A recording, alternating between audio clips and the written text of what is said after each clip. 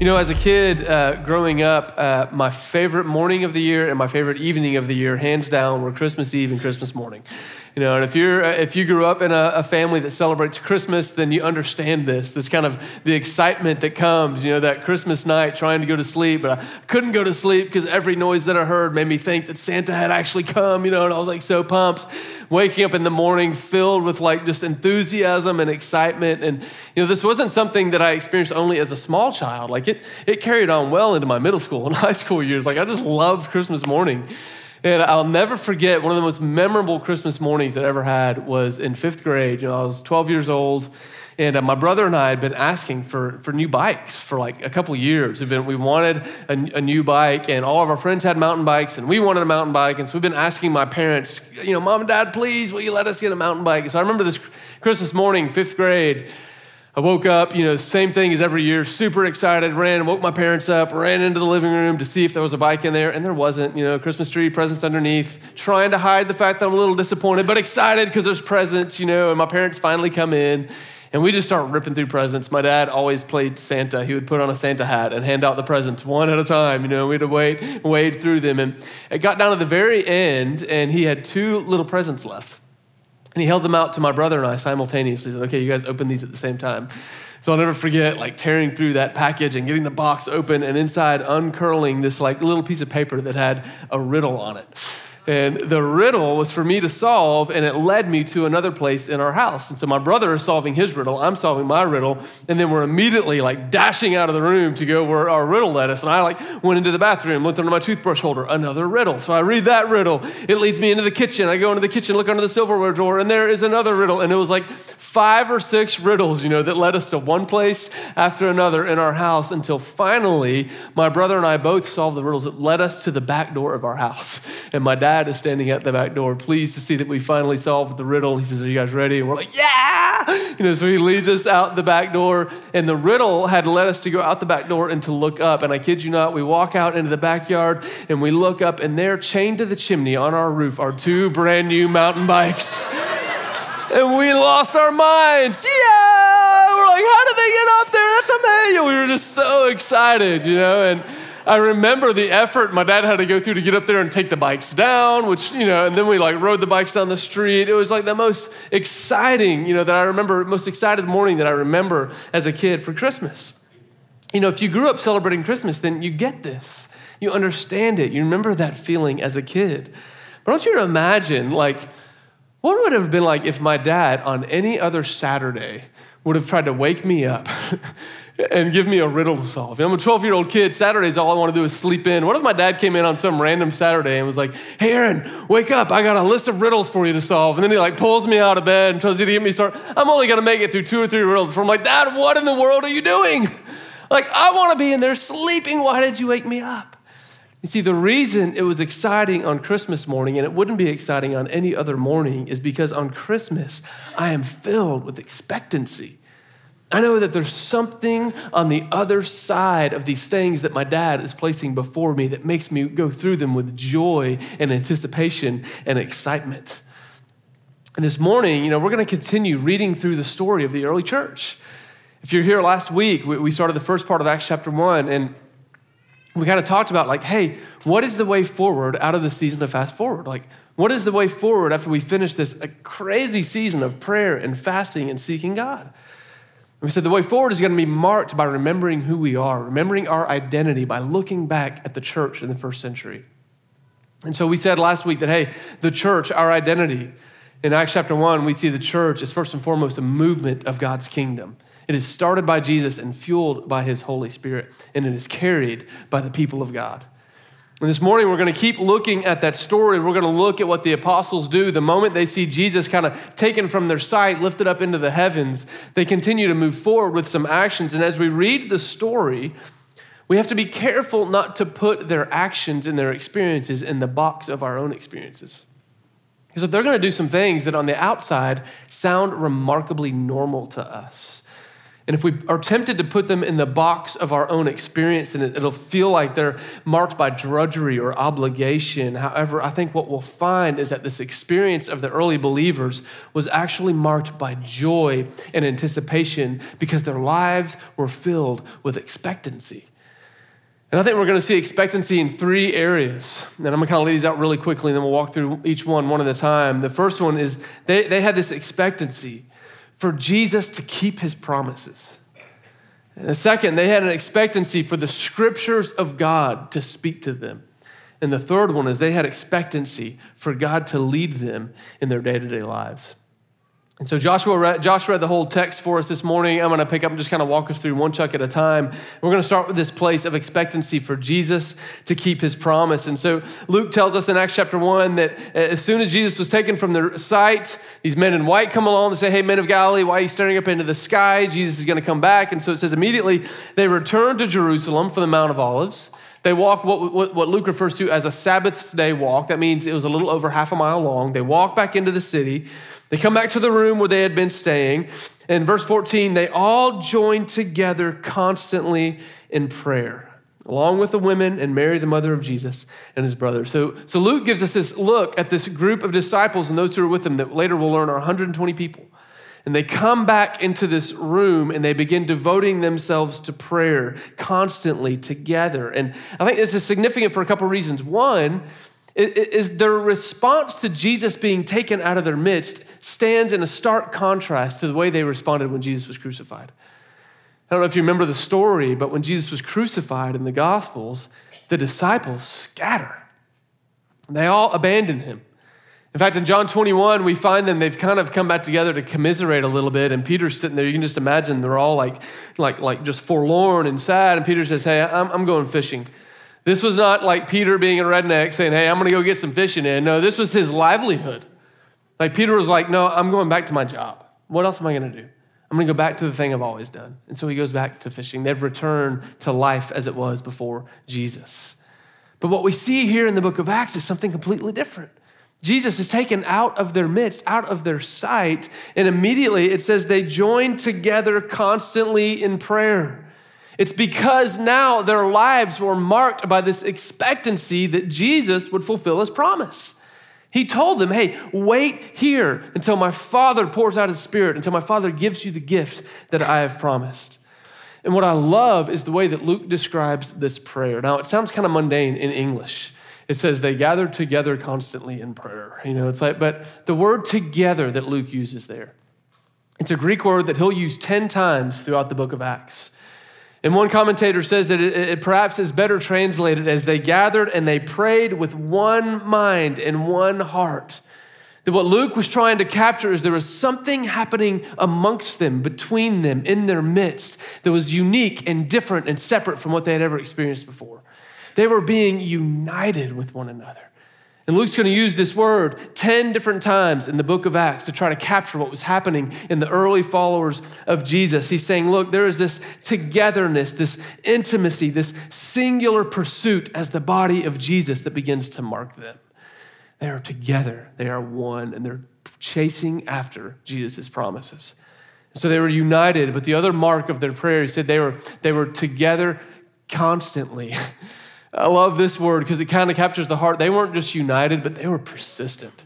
They were persistent in chasing after Jesus in prayer.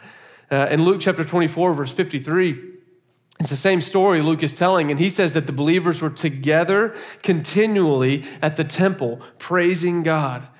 That praise and prayer just became this thing that marked their life. It was a new way of life for them. That praise and prayer was not an event that they went to. It wasn't a season of life that they went through and then left it behind, but it marked a new way of living life with one another in communion with God the Father through Jesus. This was a new way of life he was unfolding for them. Honestly, if we're not careful today, I think sometimes the promises of God have a different effect on what we see happening here. Here, we see the promises of Jesus propelling them into praise and prayer, and their lives look remarkably different. Sometimes we face a different reaction to the promises of God, and I say that as one personally, like I've experienced this. That sometimes the promises of God, that instead of propelling me into praise and prayer, sometimes it feels like the promises of God paralyze me. Because honestly, I start going, yeah, but what if? What if that doesn't happen? What if God doesn't do the thing that he says he's going to do? What if he doesn't come through for me the way that everybody says he comes through for them? I experienced this just last week. I came into this gathering last week and the Lord had been speaking some things to me. I mean, I told you, if you weren't here last week, you can go listen to the podcast, but God woke me up at 4 a.m, 2 mornings in a row, speaking some things to me that I didn't know what to do with. And I was really reluctant to share it in a context this big because I went, what if it's wrong? What if God didn't really say that? What if that's not his promise? What if he fails? What if he doesn't come through? And I had fear begin to mark my heart. And I had several different brothers and sisters come up to me and say, hey, are you going to share that? Because I had shared it with them in a smaller setting. And I was like, I don't think so. They're like, why not? And I was like, well, and really it was fear. God's promise had paralyzed me because of my own fear and his ability to carry out his promise. But what we see in the earliest followers of Jesus was that God's promises did not paralyze them. They were moved, they were propelled into praise and to prayer. You see, we are called to walk by faith and trusting God's promises. The promises of Jesus to the apostles, they led to expectancy, which led to action. In this prayer that they lived out, it was not just this place of lobbing up, oh, God, please help me here. God, please help me here. Expecting God to be like a genie that if we rub the lamp in the right way, he might come out and answer our wishes. But no, their prayer was this prayer of expectancy where they're saying, God, we believe you and we don't want to miss any of it, Lord. It's not just begging God to keep his promise, but showing a desire and a willingness to be a part of the promises that he's laid out. This is what marked our earliest family as followers of Jesus, an expectancy for Jesus to keep his promises. The second thing that marked them was an expectancy for God to speak through the scriptures. For the scriptures of God to speak. Now, this looks a little weird to us when we read it. What I love about what I see in verse 15 is that prayer was not seen as a one-way communication. So often we just think that prayer is this place where we're throwing stuff up to God, but in reality, what we see here in the earliest followers of Jesus is it was two-way. It went both ways. And so this is why in verse 15 it says, in those days, Peter stood up among the believers, a group numbering about 120, and he said, brothers and sisters, the scripture had to be fulfilled. Now, I want you to imagine what they were wrestling with as a group of believers. They'd watched Jesus crucified, raised back to life, but they had also watched one of their very own, one of their brothers from their inner circle, Judas, abandon them, betray Jesus, and then eventually become so racked with guilt and shame that he took his own life. I mean, this was a group of men and women who had lost someone that they loved, that they had walked with, and they're trying to make sense of this. I think sometimes we read this little excerpt about Judas, and it sounds like the scripture is so trite and insensitive about his loss. But all it's doing is laying out the facts of what had happened, and I think it gives us context in the ways that they are praying. And as they're praying, they're also consulting the scriptures, and it is in the scriptures that they hear from the Lord about how they make sense of everything that happened with Judas. And so Peter, they're all gathered together and praying, and Peter stands up and says, hey, listen, it says right here, it's written in the book of Psalms, verse 20, may his place be deserted, let there be no one to dwell in it. And also in Psalm 109, may another take his place of leadership. And so the apostles go, the scripture is speaking to us about how we move forward. Now, we could get really caught up in going, hey, was this Judas' free will? Was he predestined? We don't have to get into all of that. What we see here is that in very real time, some people who are wrestling with the promises of Jesus and the experience of their life, they found guidance and clarity from the scriptures of God. That the scriptures of God spoke into their lives in a very real way because they had ears to hear and they had eyes to see. And they had a level of expectancy for God to speak and communicate through his word.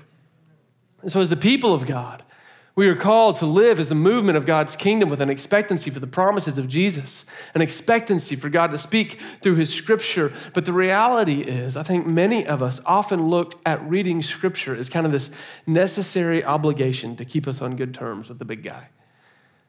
It feels like this thing we have to do. I got to open this book and read it so that God will be happy with me. And if I don't, I feel really terrible. And I don't say that to be funny. I know that I've felt that. And I know many of you feel that. But here's the thing. God longs to speak to us through his scriptures. He longs to. The early apostles, they believed, and we know this because they wrote about it, that this word was living and active. It was dynamic. It was useful for teaching and for correcting and for growing us up in the faith. And so they leaned on it. And the call for us as Jesus' people is to lean on the word and have expectancy that God will speak to us from it. If we listen with expectancy, with ears to hear and eyes to see, then God will speak. And so as the people of God, we are called to have expectancy for Jesus to keep his promise, expectancy for God to speak through the scriptures. And then the third thing that we see is that they had expectancy for God to lead them very practically in the day-to-day. I love this part of the story. It says that they realized they needed to find someone to replace Judas. And so they kind of lay out, they say, hey, here's the qualifications. We need someone who's been with us from the very beginning in the ministry of Jesus. They were there at John's baptism all the way up until Jesus ascended. And so they start looking at who's there with us. So they're like, all right. We've got Barsabbas and we've got Matthias. Okay, we need you guys. You guys are the only ones that qualify. Now, I'm convinced if this was today, they probably would have held a little mini election and tried to get everybody to vote because they want to be democratic about it, but that's not the way they did it. Look what they did. They have them come forward, and then listen to this. Look at verse 24. Then they prayed, Lord, you know. Lord, you already know. You know everyone's heart. Show us which of these two you've chosen. This is a simple prayer, but man, it is challenging to pray. Lord, you know, so Lord, will you show? Lord, you know, will you show us? Lord, you know, will you show? This is difficult for us to live into. I love what they do from here. They literally cast lots. They draw straws to see who it's going to be. Lord, you already know, so we're going to let you show us. We're going to let them, whoever draws the short straw is out. They don't get to be in on it, which sounds ludicrous to us. Like, why would you ever entrust the leadership of a movement to the drawing of straws? It's because they trusted God to lead them in the day-to-day, everyday decisions that they had to make. They had an expectancy. This is God's movement, not their movement. And so if they put it in God's hands, God will lead it where he wants it to go. Here's what I love as you read through the book of Acts. So we're going to see this over and over again. And this will sound crazy to us as we see the people of God that keep putting things back in God's hand. And, I'll never forget the first time I saw this actually practiced, and it seemed ludicrous to me at the time. I was in Uganda. It was the first time I'd ever gone to Uganda, and I was doing a pastor's training conference over there. And I spent 5 days with around 200 indigenous pastors from the villages of very rural villages in northern Uganda. And one of my goals was to teach these young pastors how to engage the Word of God. So we spent 4 or 5 days literally learning the narrative of Scripture from Genesis to Revelation. Well, that's a lot of material to cover in 4 days. So I was only able to touch down and get into the details in specific places. And I remember in the middle of my teaching, I got to the book of Acts. And for whatever reason, I felt like the Lord pulled me down and told me to share this story.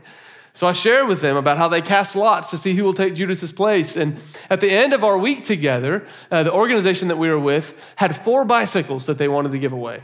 And the reason they were giving these bicycles away is because many of these pastors wanted to share the gospel in villages that were far from them, but the only transportation they had was their feet. They said, hey, we'll give out 4 bikes so that these men and women can take the gospel with them on these bikes. When we get to the end of the week, and I'll never forget Jana Ogg, who many of you know, she was there with us, and one of the pastors came up and said, hey, how are you going to decide who gets the bikes? And I remember me and Jana were like, I don't know. We didn't really think this one through very well. We got 200 pastors and 4 bikes. And so we're kind of scratching our heads, trying to figure it out. And James, our church planting pastor there in Uganda, he goes, we will just do it the way they did it. I'm like, what are you talking about, James? He goes, well, you said they cast lots. We will cast lots. And I'm looking at him like, James, that's so dumb. Why would we ever do that? And he's like, no, we have to believe this is God's plan. And so he literally gets a sheet of paper and he starts ripping it up into all these little pieces. He puts a dot on 4 pieces of paper. We put them in a hat and we pass it around the room. And one pastor after the other takes out a piece of paper. And I'll never forget, as we had the pastors who got the dot to kind of come forward so we could give them their bikes, James is standing there next to me and he knew most all of these pastors. He's standing next to me and they draw it out and we say, okay, if you have a dot, come forward. And I remember James leans over to me and goes, oh yes, the Lord has chosen wisely. I'm like, oh, James, I love you, brother. See, James knew. He knew almost all these pastors. He knew who would take the call seriously, who would utilize the bikes in a way that honors God, but he didn't take the decision-making into his own hands. I realized in that moment how little I trust the Lord. I'm like, man, God, do I really believe that you can use the drawing of a piece of paper out of a hat to set your movement into motion? It's what happened in Acts. Do we believe that things like that can still happen today? that God longs to lead us as his people, as his church. Now, I'm not saying that we need to start drawing straws and rolling dice for every single decision that we make. That's not what I'm advocating here. But listen, I do think we need to search and examine our hearts as to why we think it is such a crazy idea. Because I think what it reveals is that we long to still have some control, and we don't yet fully trust God to steer and to lead this thing that he started. I think what we need to see is that the early church so trusted in God's leadership that they were constantly putting everything back in his hands. Throughout the book of Acts, you're going to see them. They're going to literally put their possessions in his hands. They're going to put his finances in their hands. They're going to put the purpose of their life in his hands. They're going to put hey, God, where do we go in his hands? They're going to put God, when do we go in his hands? Repeatedly, they are going to continue to have this expectancy that God longs to lead them in the day-to-day decisions as they continue to walk out the movement of God's kingdom in their lives. And the invitation for us is to have expectancy. Guys, God is at work. He's leading us. Will we trust him to keep leading us in the day-to-day as we partner with him in his movement? And so, I believe in the book of Acts, first chapter, we see that God's people are marked by an expectancy for Jesus to keep his promise, an expectancy for the scriptures to speak, an expectancy for God to lead them in the day-to-day. But what about us? What does that mean for us? Do those things still mark us? Just being honest, I think there are many of us, sometimes myself included, who don't always expect God to keep his promises. We're racked by that, being paralyzed by fear, or we look at the things like reading scripture, praise and prayer, and letting scripture speak to us, and it honestly feels more like my dad waking me up on a random Saturday to solve some riddles than it does the expectancy of something on the other side of it. And I think what Jesus is inviting us into, going, guys, I'm not just giving you some pointless hoops to jump through. I long to lead you. I long to do things in your midst that you can't even begin to imagine, to ask for. He is the living Lord God Almighty, and he longs to lead us as his people. But we have to keep praising. We keep praying. We keep looking to Scripture, and we expect him to lead us in the day-to-day. Now, here's the thing. I don't know if you remember this, but we started off this year looking at a promise of God, a very simple promise. In 2 Chronicles chapter 7, verse 14, God looks at his people. He says, hey, listen, if my people who are called by my name, that's us, will humble themselves and will seek my face, then I will hear from heaven and I will turn and I will forgive their sin and I will heal their land. This is the promise we started this year off with. And that promise propelled us into a season of prayer and fasting. The promise is still there. Throughout the prayer and fasting season, we have only begun to see the tip of the iceberg that God longs to do in our church, in his church, and in our city. And he's inviting us to keep trusting, to keep having expectancy. Now, I know that sometimes sustaining that expectancy can be hard, especially if you do it alone. This is why the apostles gathered together constantly. This is why we come together on Sundays. This is why we need to be in each other's homes during the week. If you're not in a house church, you need to join a house church, not out of religious obligation, but because it is as we gather together that the Lord will stir the fire of hope and expectancy and faith in our hearts. Well, we continue to draw together in faith and in love. Now, here's the thing, because I know it's hard to sustain it, I want to share some testimonies about what God has been doing. I came into last Sunday, and I remember we finished our gathering, and I had a few people come up and start to share testimonies with me. And I remember at the 9, it was first a couple people came up and they said, hey, I don't have any prayer requests at the Respond Band. And they said, I just want to share something God's been doing so that we can thank God and praise him together. And I'm like, awesome, that's cool. So we pray together and we praise God. So 2 people, and then a 3rd person, and then a 4th person, and then after the 11th, a 5th person. And I'm like, okay, something's happening here. So I started writing these things down. Like, God, what are you doing? I'm getting on my phone. I'm writing everything down. By the end of Sunday, I had 11 different testimonies that people just brought to me unsolicited. And I want to share a few of these with you so that we can all see and continue to believe that the Lord is on the move. And I remember one testimony. It was a young man who came up to me. And I'm not going to share all the details because I don't want to expose, them. I don't have the permission. Hope it's okay, guys. Anyways, one young man came up to me and he said, hey, I don't know if you remember, but 6 or 7 months ago, I started coming to Ethos. He said, I was in a dark place. He said, I was in a rough place. He said, man, I just want to testify that God has been working in my life as I've continued to put myself around his people. He goes, I am the prodigal son and God has brought me home. It was amazing. Then I had another woman, a young mother, come up to me with a child in her arms, and she said, hey, I don't know if you remember me. My husband and I came to you at the Respond Banner about 1.5 years ago, and we just experienced the miscarriage of our first child. And we were heartbroken and grieving, and you prayed with us, and we continued to press into the Lord. She said, I want to introduce you to our 7-month-old daughter that the Lord has given us. And she said, can we praise God and thank him? I'm like, absolutely, we can praise God and we can thank him. You know, I think another young woman came up and she said, hey, I was baptized last Sunday, and my family didn't know how to respond to the fact that I was baptized.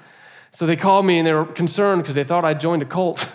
And so she said, they had all these questions about what was going on. And as we continued to talk, the walls began to come down until now members of my family are calling me going, hey, I want you to tell me some more about this faith thing that you have now. I remember, there was another family that came to me on Sunday night, and I've been praying with them for the past 1.5 months because of some sickness in their family. Their granddaughter had a major diagnosis that required several surgeries, and their unborn grandbaby was given a grim prognosis. The doctor said this baby that their daughter was pregnant with had fluid on the brain. It was not likely to make it full term, and if the baby did, it would probably die shortly thereafter. So we had a group of men that he was texting that we were praying with him throughout the month of prayer and fasting. And last Sunday I said, hey, give me an update. What's going on? He said, oh, my granddaughter's great. Surgery went well. She's full of life. She's joyful. She's happy. And I said, well, what about your unborn grandbaby? He goes, oh, I haven't told you yet. He said, she went to the doctor. The doctor did a scan. And he's like looking all around. And he looked at my daughter and he said, hey, listen, I'm not someone who believes in this kind of thing, but I'm guessing you've had some people praying for this child. He said, the fluid is gone. This baby is fine. There's no sense of any impending danger. This baby is perfectly healthy and it's going to be fine. I'm like, guys, God is on the move in our church. It's amazing. Now, I know some of you are going, I don't know what to do with that. What if it comes back? It's like, we will move forward with expectancy that God will keep his promises. That is what we will do. There's one other testimony I want to share with you, and this one's really special. There's a woman in our church who recently got out of prison. And she's actually given me permission to share her name. I'm actually going to introduce you to her this morning, but she's going to get baptized today after the 11. And yeah. And so I asked her, I said, her name's Kathy. And I said, Kathy, could you just write down like what God's been doing so I can share? She goes, yeah, please share that with our church. So here's what she said. Why do I want to be baptized? I spent 30 plus years trapped in my addiction, and through it all, God never left me. Every time I cried out in desperation, he was there. He pulled me out of the pit, and I ran from him. I would not feel his love. I would pray for others, but I felt I did not deserve his love or mercy. I felt so unworthy because I knew I was not living right. 4.5 years ago, I got in some serious trouble that landed me behind bars. The only book available to me was a Bible. I picked it up and began an amazing journey to my current relationship with my Father. He poured his love out on me and put people in my path to guide me back to him. He let me know that I am worthy and that I am a child of the King. I rededicated my life to him, and I have recently been released from prison, and I'm ready to begin my new life, washed clean and a new creature. My heart is pulling me to baptism to make my renewal complete. I know the Lord has plans for me, and he has put an anointing on my life. This is the next step in my obedience to him. I found him again in the quiet place, and I want to glorify him with the rest of my life. Kathy, will you come up here? Kathy, will you come on up? You guys help me welcome Kathy.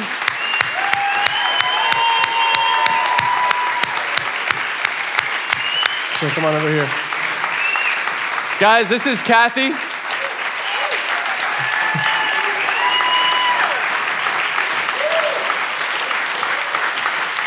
I loved last week, I asked her, I said, hey, would it be okay if I shared your story? She said, yeah, as long as God gets all the glory.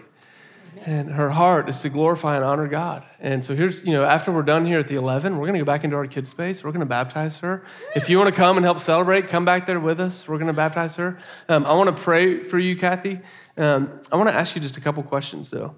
Okay. I do this with every person that I baptize. Do you believe that Jesus Christ is the Son of God? Absolutely. And you believe he gave his life on a cross so that you could be set free from sin, from fear, from guilt, from all of that? Yes. And you believe that he rose from the grave and you want to make him Lord and Savior of your life? Absolutely. It's amazing. I'm going to pray for you, and then we're going to spend some time praying together here to wrap up our time together. So, Lord, I lift up my sister Kathy to you, and I praise you, God. Lord, I'm so humbled that you've allowed me to get to really just kind of be the mouthpiece for the things that you're doing in our church family.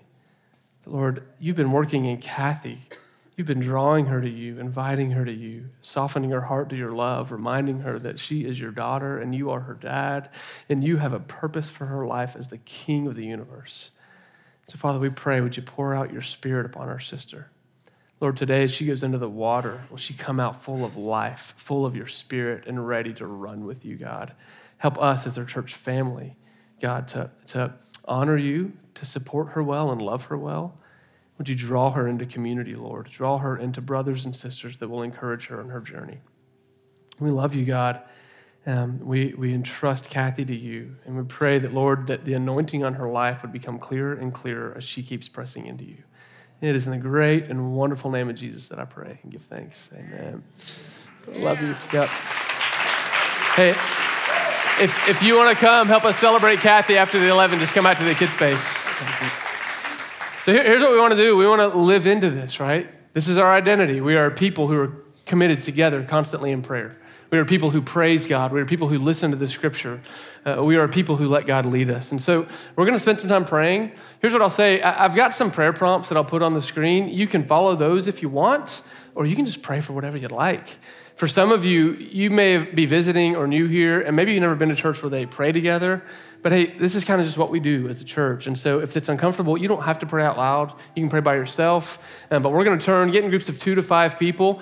And let's start with this discussion question that will lead us into prayer. Just ask one another, hey, what threatens to distract or prevent you from trusting in God's promises in your life? Go ahead, find some people around you, get together, and let's start talking with each other.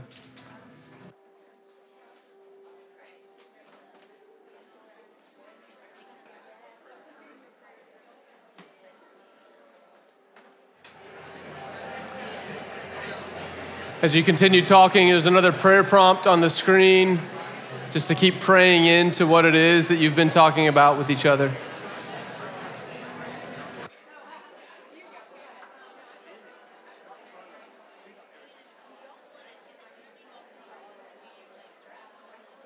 Text you or tell. Hey, we got one more slide we're going to put up with another prayer prompt. You keep praying with whatever you're praying about. I just want to keep giving you things to pray through. This final prayers, we're going to ask God to root us in his word, and to keep following his guidance in the day-to-day. Just keep praying.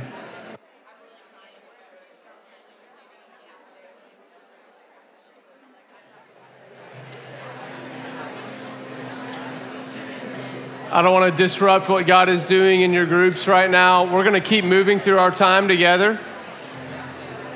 And for the rest of our time together, we're going to do a couple of things. One, we've got communion set up all around the room. We do this every week. The bread reminds us of the body of Christ. The cup is the blood of Jesus shed for us. So at any point during this time, you can get up, you can grab communion off the bar, off the table. As we commune together, we proclaim the coming of Jesus, his death and resurrection. We're going to continue praying with each other. We're going to continue praising. If you need prayers, listen, we are a priesthood of all believers. You can pray with someone sitting next to you, or you can come to the Respond banner. We'd love to pray with you, pray for you. And we're going to praise in song and in worship. So let's all stand with one another. Either continue praying where you are or go to communion as we continue our time of praise and prayer to Jesus.